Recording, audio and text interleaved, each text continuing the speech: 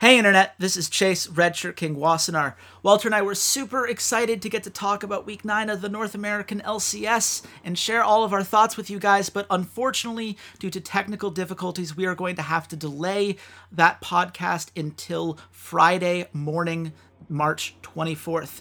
I'm really sorry about that, guys. We really do try to make sure we hit all our deadlines and don't keep you guys waiting for content, but unfortunately, this was just something that could not be avoided. Hopefully, you guys will be able to check out the awesome power rankings article that I did. If you go to lcspredict.com/articles, you can read my thoughts on the North American scene right now. I also wrote a great article on unicorn.com about the road to the North American LCS playoffs. I'm going to link both of those in the description here, and hopefully that will be able to tide you guys over until Friday. Once again, apologies for the delay.